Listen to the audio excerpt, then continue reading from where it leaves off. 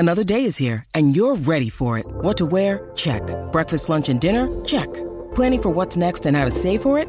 That's where Bank of America can help. For your financial to-dos, Bank of America has experts ready to help get you closer to your goals. Get started at one of our local financial centers or 24/7 in our mobile banking app. Find a location near you at bankofamerica.com/talktous. What would you like the power to do? Mobile banking requires downloading the app and is only available for select devices. Message and data rates may apply. Bank of America N.A., member FDIC. When you need mealtime inspiration, it's worth shopping Kroger, where you'll find over 30,000 mouth-watering choices that excite your inner foodie. And no matter what tasty choice you make, you'll enjoy our everyday low prices, plus extra ways to save, like digital coupons worth over $600 each week. You can also save up to $1 off per gallon at the pump with fuel points. More savings and more inspiring flavors make shopping Kroger worth it every time. Kroger, fresh for everyone. Fuel restrictions apply. A lot of the kids from all over the country now are still coming to the Strip. When it comes to rockstar dreams, they were still thinking of the Sunset Strip as it was iconically in the 60s when bands broke from there.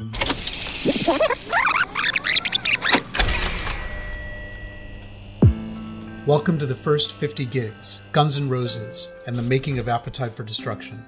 This is part 2 at our look back at the history of the Sunset Strip. In our last episode, author Laurie Jacobson took us back to the Hollywood of the early 1900s, where film executives and movie stars, tired of being harassed by the LAPD for living their bohemian lifestyle, relocated to the orange groves of Beverly Hills. Their commute to Hollywood from their new home would give rise to a 1.5-mile stretch in the township of Sherman that would become known as the Sunset Strip and spawn numerous clubs, restaurants, bars, and bordellos. Laurie's entertaining account took us up to the early 1960s, when Hollywood left for another strip, Las Vegas, and left a vacuum that would soon be filled by a growing counterculture movement and the electrification of rock and roll. In this episode, we're going to pick up where Laurie left off and continue through time, from the 1960s to the late 1980s, a rock and roll journey that starts with bands like the Byrds and the Doors, and ends when GNR rockets to international success. Today we are talking to Dominic Priore, author of Riot on the Sunset Strip, Rock and Roll's Last Stand in Hollywood.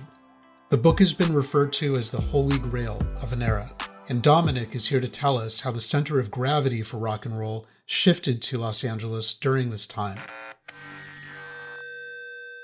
Dominic, welcome to the show. Good afternoon, good morning, and good evening. We understand and appreciate your deep encyclopedic knowledge of this era. So I'd like to start off just prior to the riots, and let's talk about some of the dynamics in the late 1960s that gave rise to those riots that you wrote about. The showbiz entertainment movie star kind of strip, faded away like in the late 50s, and it was replaced by a combination of things, the bebop jazz era and the folk music era, and they combined to be like sort of more of a serious intellectual Sunset Strip than a glamorous movie star strip. And then when the Beatles broke, the first thing that happened was rock bands started to try to grab onto the folk music, the meaning of the folk music songs, and the progressive nature of the jazz that had happened. So you get this one band, the Byrds, who do both.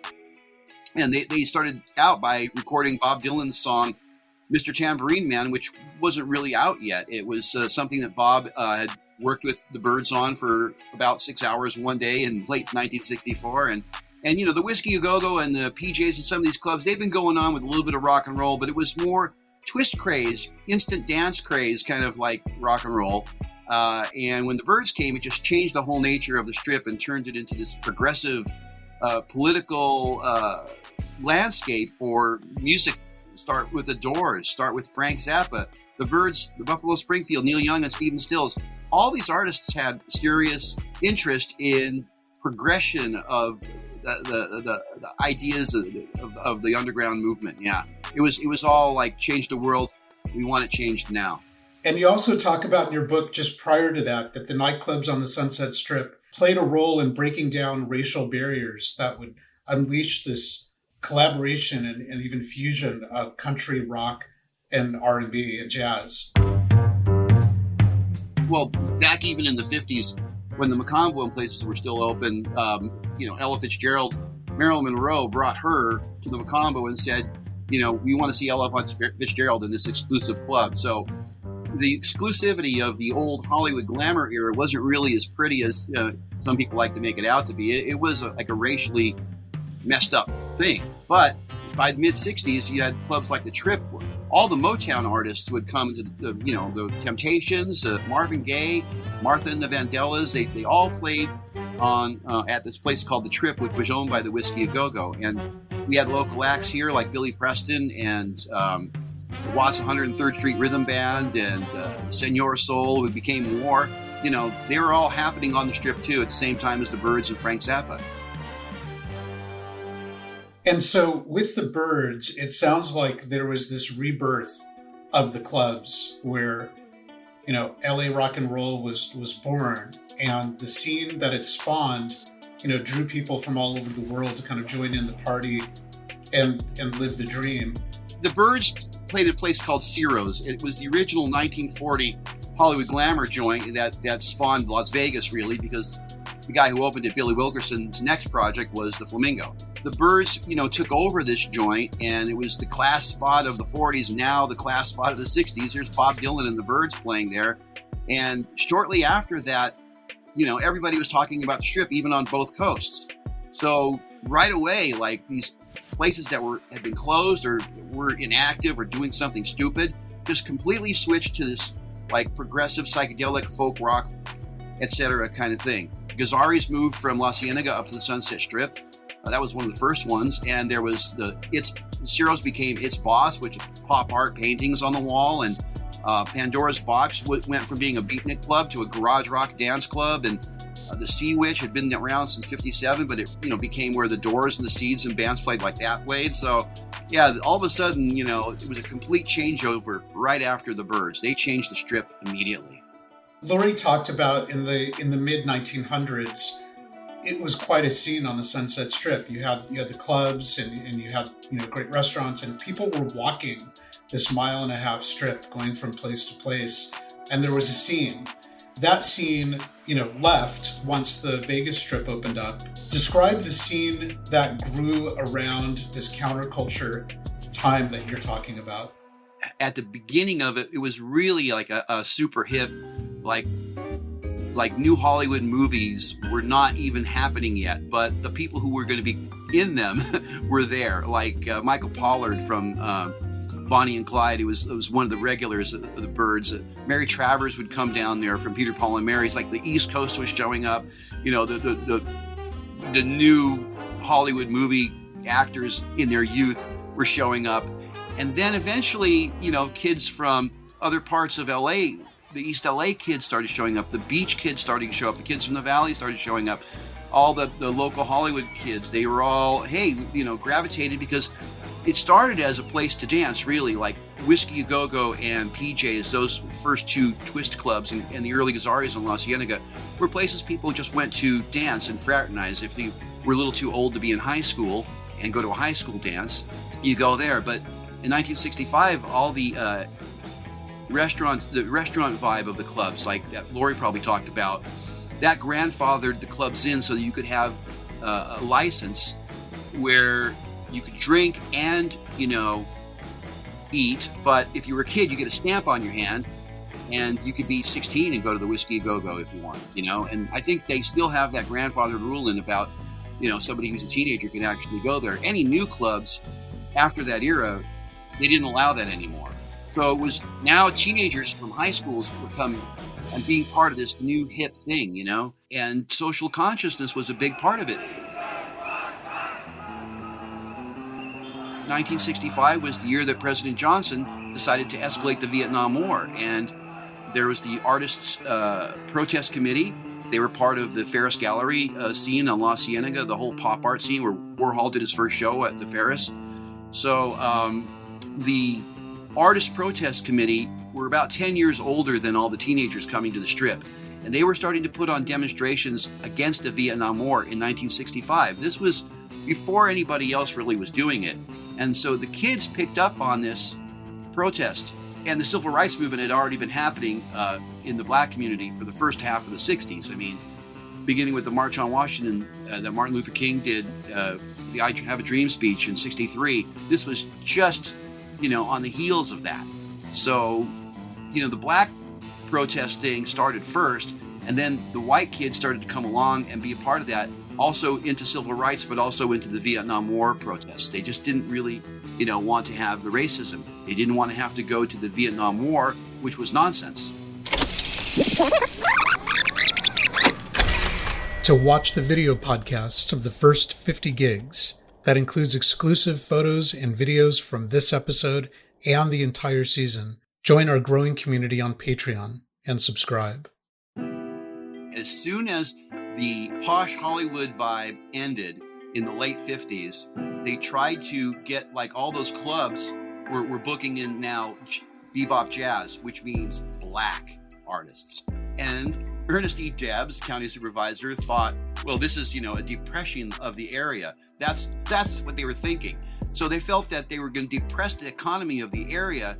They thought that was going to cause the rent to go down so they could sell that land and build high-rises. And two of them were actually built. The 9000 building and the Playboy building were both originally supposed to be banking kind of interests. They wanted to move Spring Street, the financial district of LA, to the Sunset Strip so that it would be closer to the money of Beverly Hills. But, they didn't expect the Beatles to turn the folk and jazz thing into this diverse progressive music scene that was going to color the world. No way. So what led up to the riots of 1966? The Strip got more popular than you could ever imagine. It was we didn't have arena rock in the 60s. The only place you could see somebody like the Beatles or the Rolling Stones would be the Hollywood Bowl.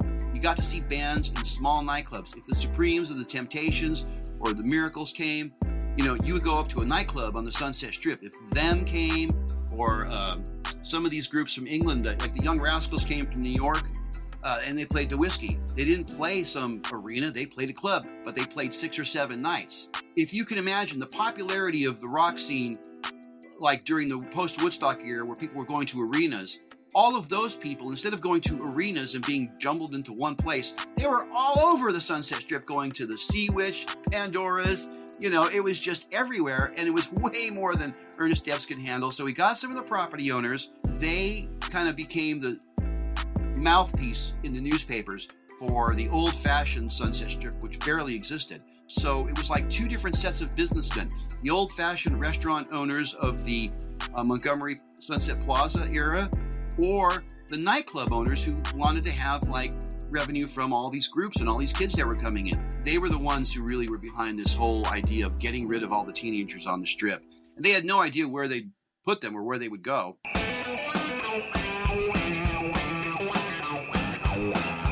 So there was a lot of physical beatings and harassment in November of 1966. There was 5 nights in a row where the kids came up to the Strip and, with the signs and as depicted into Stephen Stills' Buffalo Springfield song, For What It's Worth, singing songs and carrying signs. That's what they were doing, saying, hooray for our side. And the thing that was the big trigger, actually, when they really decided to move in on the kids, was in May of 1966, when Andy Warhol brought the Exploding Plastic Inevitable and the Velvet Underground with Nico to the Trip. And they had this show, which was light shows, and it had part of it was Mary Warnoff and Gerard Magallana, with whips and stuff, and it was just way too much, and the police shut that show down after 4 days. They busted the Googies, which was at that time called Gigi's. They busted at Cantor's. There was just all these little busts going around. Finally, the kids got tired of being harassed, and so they formed this, organized sit-in demonstration on November 11th, 1966. And the curfew really was the excuse for the cops to come in and said, okay, you're a bunch of teenagers, and you're here past curfew, there's thousands of you, and we're going to start swinging billy clubs. But the kids kept on coming back. There was thousands the first night, thousands the second night, and then it was Monday, so it was 80 people showed up, and then the next night 200 people showed up, and then Wednesday another 1,000 people showed up, and it looked like it was going to be another crazy weekend until Mayor Sam Yorty came down and said, okay, we'll handle you kids, and they handled him in a secret meeting. And that's when they put the kibosh. They closed almost all of the clubs, closed Pandora's Box, where the scene of the riot actually was Pandora's Box. Its boss just handed in their license. They didn't, that was a big operation. It was the old Ciro's. And they just said, here, Trip closed. Yeah, all these important places up on the Strip just ended. The Whiskey A Go-Go stayed open, and they switched to all black acts for a while until Cream came later that summer, and then all of a sudden they were booked. You know, a huge group from England with Eric Clapton in it. The Sea Witch and the Galaxy both didn't last very long because there was no other street traffic as much on the Strip anymore. Gazzarri's managed to stay open, and the Whiskey A Go-Go managed to stay open, and it was just those two clubs for the longest time until the early 70s when people in the music business and a bunch of David Geffen and Lou Adler and a bunch of people opened the Roxy because they really wanted to open a club that was going to take the dominance of Doug Weston's Troubadour down. The Troubadour had been dominant for the whole period after the Sunset Strip riots because that was on Santa Monica Boulevard and it hadn't been closed. It was an old folk club, but that's where Elton John debuted in 1970. So the Troubadour had a lot of power post-Sunset Strip riots. All the folk rock acts like the Buffalo Springfield guys and the Byrds guys, they started new groups that played the Troubadour, for example. Poco and Dillard and Clark, the Flying Burrito Brothers, all these, Graham Parsons and all these people started to go down. At least we could play the Troubadour. And the Troubadour, broke open. Linda Ronstadt was one of the top artists who broke from there. So it was a big place, and the Roxy opened up on the Strip in opposition to Doug Weston's sort of stranglehold on all the groups who wanted to play clubs at the time. In the 1960s, we saw a lot of record studios and record companies start out and really further establish Los Angeles as the center of gravity or the nerve center for rock and roll. So you had A&M, you had RCA, you talk about Geffen, and he started Asylum Records. There was a lot of activity and a lot of these places that were now grounding LA as that center. So I just wanted to give a little context before we get to the Roxy, that a lot was going on in LA to solidify that place as the cultural center of rock and roll. Ironically, when the riots happened in November of 1966, all of a sudden, there was a benefit concert. And this concert was put together to pay legal fees for a lot of the kids who'd been jailed. It also paid for some of the damages that the kids had caused. The police are 100% to blame for the riot aspect. It was a sit-in demonstration. It was much like Occupy Wall Street, where people were just sitting there and they, leave us alone. And they just came in and started whooping them around. So to pay for some of the damages and some of the legal fees of the kids, the Citizens Action for Facts and Freedom, who was the organizer of the demonstration itself, put on a concert. It was the Doors, the Buffalo Springfield, Hugh Masekela, Byrds, Peter, Paul, and Mary, and it was, at the Valley Music Theater, and that went so well that the organizers of that said, let's start this other thing like it, and you're going to do it in the Bay Area, and it became Monterey Pop Festival. A lot of the record companies just descended on that. Columbia was a pretty musically conservative, politically progressive label, let's put it that way. But they didn't want to sign a lot of rock and roll artists until they sent Clive Davis down to Monterey Pop Festival, and he signed Janis Joplin, Big Brother Holding Company, and a few other acts there. So there were a few pioneers who recognized the opportunity and came out, and the rest probably followed. Yeah, they all kind of just glommed on to the Monterey Pop Festival. It said that's the next big thing. And then Woodstock happened 2 years later in New York, and Woodstock was just like a copycat version of the Monterey Pop Festival.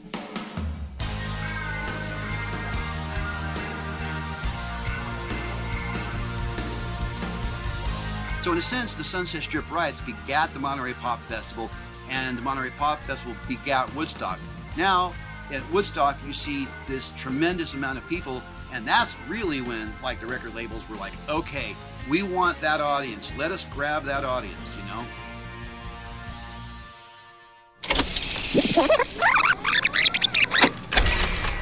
To preview the full experience of the First 50 Gigs video podcast that includes exclusive photos and videos from Mark's archive, check out the First 50 Gigs YouTube channel. You'll find the link right here in our episode show notes. In that environment, with all of these kind of beachheads by these record labels suddenly coming and putting their feet down in the Los Angeles era, David Geffen forms Asylum Records and opens the Roxy to start promoting some of the acts that have signed to his label. So tell us more about that next movement in the story. Okay, so the Roxy itself was a noble experiment at first. Neil Young was the opening act. He played his album Tonight's Night all the way through, and they just released it. Then Frank Zappa did not only a live album, but a live concert film that didn't get released until recently too. All of them at the Roxy. So that's kind of how the Roxy began. But then, like around 1975, 76, it really started to reflect an older crowd. Not what a teenager would really want to hear. It was more like somebody who had grown up with the Byrds and then later Crosby, Stills, Nash and Young would like, maybe some like Eagles type music. That's what was playing at the Roxy for the most part. The 70s was a time when this thing called demographics became very, very, very important. Every radio station was going to be one sound. The FM radio stations, after the mid-70s, it became almost strictly hard rock. KMET or KLOS, it's going to be hard rock, and that's it. You're not going to hear, like in the early 70s, I heard Get Up, Stand Up by Bob Marley and the Wailers. You were going to hear Bob Marley and the Wailers on like FM radio when Ted Nugent was God. I mean, it really started to get, different than the 60s when the band Kiss came out, because that was kind of like all the, the bad cliches of hard rock thrown into like a clown act, right? And it was really like four clowns, screaming and going, rock and roll, and that just kind of moved on to Ted Nugent and into the 80s, and that's kind of how that happened. It was that big change in the middle 70s where demographics really took over radio, and so you only had one style of a radio station here, one style of radio station here, and there was no diversity at all. It sounds like with this fragmentation into niche interests and an investment in particular styles, and let's take classic rock as that style, it sounds like there was a band that capitalized on that dynamic, who was there at the right place at the right time, and that was Van Halen. Yeah, they do. In one respect, they do, because remember, there is also a part of the story that is not getting any broadcast, and that is punk rock. Punk rock did not have a place on the radio. There was no broadcast for it. And soul music just kind of went away. It was like either got fragmented into disco or disappeared. People like James Brown and Aretha Franklin and Ray Charles were all complaining about disco. It was nuts. But Van Halen kind of came in a way at the right time. What I saw happening was there was all these parties that had like the standard kind of rock band, and Van Halen was one of them. So these were the progenitors of what we call the hair bands in the 1980s. They were a bit ridiculous, a little bit influenced by glam. Oh, you're wearing these ridiculous vests with no shirts, and these guys had so much makeup on their face, basically covering their zits. But Eddie Van Halen was not like, he was a great guitarist, but he wasn't like a Jimi Hendrix type guitarist. He was more like a guy who played a lot of scales, and he played them really fast. So it became a little bit more about technical proficiency, much like I was speaking about how the studios started like turning country rock into yacht rock. So too, hard rock became a little bit more, like slicker. Everything was getting slicker and slicker, and Eddie Van Halen fit right into that slot so perfect because he was playing really basic scales, but he was playing them very fast. I thought not as much soul as somebody like Eric Clapton or Jeff Beck or Jimi Hendrix or Frank Zappa. No way. Those guys are in a completely different league, and Eddie Van Halen's over here. But that's what became the next thing, and what we now today call pure commercial guitar. So then moving into the 1980s, let's talk about how the sound evolved. I would imagine, MTV came into being. When did MTV launch? Was that in like 1983? Interestingly, MTV kind of came in around the same year the Whiskey closed. Elmer Valentine had managed Whiskey from 1964 to 1982, and he closed the Whiskey Go-Go in 1982 as a ruse to sort of get rid of all the punk rock and new wave groups. The club was becoming famous for. Elvis Costello played there, the Police played there, and very little heavy metal played at the Whiskey. It was an exciting club in the late 70s and the early 80s. MTV comes in 1982, Whiskey closes. So that's really a classic scene change right there. So tell me more about that. I think it's interesting that MTV marks a scene change, and what did it change to? Well, the first 2 years of MTV, not too many people even watched it because a lot of people didn't even have cable, especially in Los Angeles. It was started out as primarily new wave music on MTV because they thought that it was coming out of New York, first of all. They thought that was the new popular music, and new wave artists were more prone to recording, video films. Visuals of hard rock bands were sort of hard to come by. They wanted people to go out and see them play at these larger concert arena shows, and they didn't want to, do on TV. It was just like the sound was so huge, so they felt that their music wouldn't translate to television. Whereas new wave artists, they were into the artiness of making a film, so they made a new song, they made a new single, then they made a video. The first 2 or 3 years of MTV was pretty much dominated by new wave. But then a couple of things happened, and one of them was the pitch to get MTV added to more cable stations, and more people started to use cable by the middle of the 80s. And so Michael Jackson and Prince became the two artists that MTV started to put on. And then the Headbangers Ball came on after that. They said, well, hey, what about us? What about us heavy metal guys? Nobody plays our music. So, yeah, because nobody in heavy metal had been making videos. So, ultimately, Headbangers Ball comes on MTV after that. Now, we're coming into the 1980s. The bands that are now populating these clubs are changing. You've got Motley Crue that's coming up, the Chili Peppers, a lot of interesting bands that are coming out of Fairfax High School, teenagers who are hitting the Strip. You have LA Guns, Axl and Izzy arrive, and suddenly now we have the beginnings of this new era that culminates with Guns N' Roses. Can you talk about this era and some of the music? But I also want to talk about this idea that a lot of the kids from all over the country now are still coming to the Strip to pursue the dream. Yeah. So what was that about? There was a lot of enigma from the 60s and Monterey Pop and everything that were attached to it. It all started here on the Sunset Strip. It all started in Liverpool at the Cavern. It all started on the Sunset Strip, you see? By the early 80s, the Whiskey had closed and then reopened for bands who were willing to pay to play. These were bands whose parents or somebody was paying for them. So when it comes to rockstar dreams, as we saw in Decline of Western Civilization 2, the Strip was the place to go. That they were still thinking of the Sunset Strip as it was iconically in the 60s when bands broke from there. The only bands that were playing on the Strip in the late 70s and the early 80s were punk and new wave groups, really, except for Gazzarri's. And none of the bands that played at Gazzarri's ever really broke, except for Van Halen.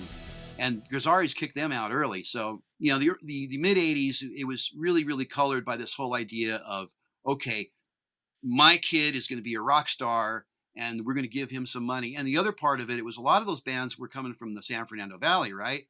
And the San Fernando Valley had traditionally been white flight. That's what it's famous for, right? So the children of the white flight parents, they were the ones forming these heavy metal bands, and they really resented punk and new wave to the point of if there were punk rock kids hanging out on the corner, like they would go jump them and things like that. It actually got to be kind of a violent scene. It was a major turf war in Los Angeles for about 4 years. And then after a while, what happened with punk, they took over Melrose Boulevard, and that was a fashion.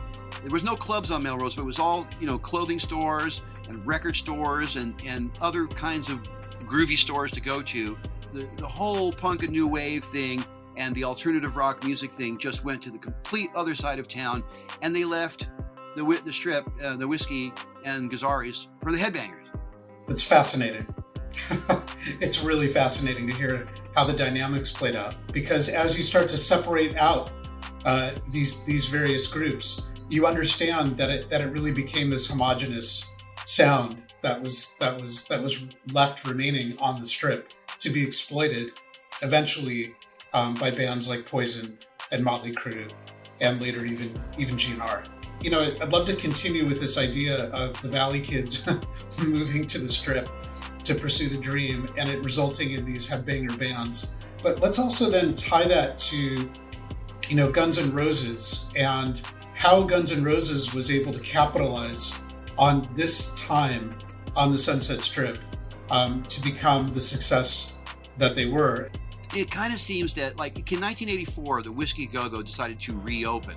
I always think of the Whiskey as being the main center of this. The hard rock bands start getting booked in again. I mean, it almost seemed like the Whiskey had wiped away the new wave bands when they closed in '82 and never booked them anymore. Of course, if you had the money to buy it, I'm sure you could book it. But primarily, those kids, they were, like Tomato to Plenty of the Screamers said, like, these were kids with library cards, punk rockers. They were too smart for that. So they weren't going for that rock star dream, whereas the guys who did come into the Whiskey, they're ready to pay, And what ended up happening a lot of times was you buy the tickets, and you're supposed to sell the tickets almost like when you're in Little League Baseball.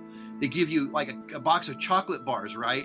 And you're supposed to go door to door and sell the chocolate bars to all the people on your block. And that's how, you pay for your being in Little League. Well, the same thing happened with those bands. Instead of selling chocolate bars door to door, they had a box of tickets that they had to sell everybody. And what these guys would do is they get the tickets, they, whatever money they invested, they just give the tickets to girls. And then the girls would show up, and there would be all girls at their shows. And that's how they did it. Because that's really what they were doing it for to begin. Okay, if we make it big, we get orgies, right? So they started out just by handing out these tickets that they paid for to all these girls, and they had the place packed with girls. So that's kind of how that scene started. And then people started showing up because there's a bunch of girls there. And I'm not sure, it seemed like all the bands, that was the same problem. The loser bands that never made it did the same thing. But in all fairness, I will say there were bands on the Strip that were trying to create a new sound. Even though they may have been there following the glam rock and the hair metal and the sleaze rock pathway, they were still drawing influences from rock and roll, from funk, from pop, to forge a new sound. And I actually think this is what made GNR so successful, is that they were able to fuse together these influences into a new sound. So I do think that bands at the time, there were some that were just trying to capitalize on the scene that you described, and they were coming from the Valley, and they were dressing up, and they're milking it for what they could, and until they could get a contract and all the girls. But there were some other dedicated bands and musicians who were trying to forge the next sound. And I think GNR accomplished that. When it comes to like the groups that played in the 80s in LA, I just pretty much saw the same kind of posturing, so to speak, and the same kind of sound. I mean, a couple of bands were different, but again, Red Hot Chili Peppers, they really more mined what would become an alternative rock audience, There was tonality in the 80s of what was going to become alternative rock. I don't think Guns N' Roses was that. Los Angeles in the 1980s, and I think this colors the music of those bands, was a very troublesome spot. It was a different Los Angeles then. It was a scary Los Angeles. It was carjackings. It was drive-by shootings. It was all the stuff, the crack epidemic and the bad things that led up to Rodney King in 1992. And it was political, was a big part of it. Like the Reagan era, it embodied a lot of the tonality of what the heavy metal bands had. And I think the difference between heavy metal and alternative rock is that the people involved in alternative rock are politically left. A lot of the people that I ran into in the 1980s were politically right. And punk rock had always been that, by the way. Punk rock was a bunch of people saying the hippies have become complacent and they're actually starting to run things now, and they're running them in a bad way. That's, I think, part of the reason why there was this separation between punk and alternative, and then the heavy metal guys. It was also politically different. I always like to make clear, though, that punk rock and alternative rock on both ends of the metal spectrum, before and after, were all politically, motivated. That's how it was, So rock and roll has been political since the 50s, since it began. Well, Dominic, look, our time is up here, and I really want to thank you for taking us from the 1960s to the 1980s and really unpacking all of these dynamics. I think it's very interesting to hear that there was this line of demarcation in the ideologies of different genres of rock and roll that was driving some of the activity on the Sunset Strip and beyond. So thank you for helping us to understand that. And it helps us really to put GNR in the right place and time, where they were and how that facilitated their rise.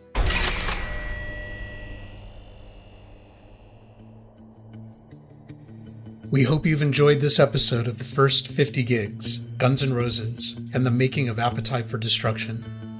To watch the video podcast, access bonus episodes and galleries, and buy show merchandise, join our growing community on Patreon and subscribe.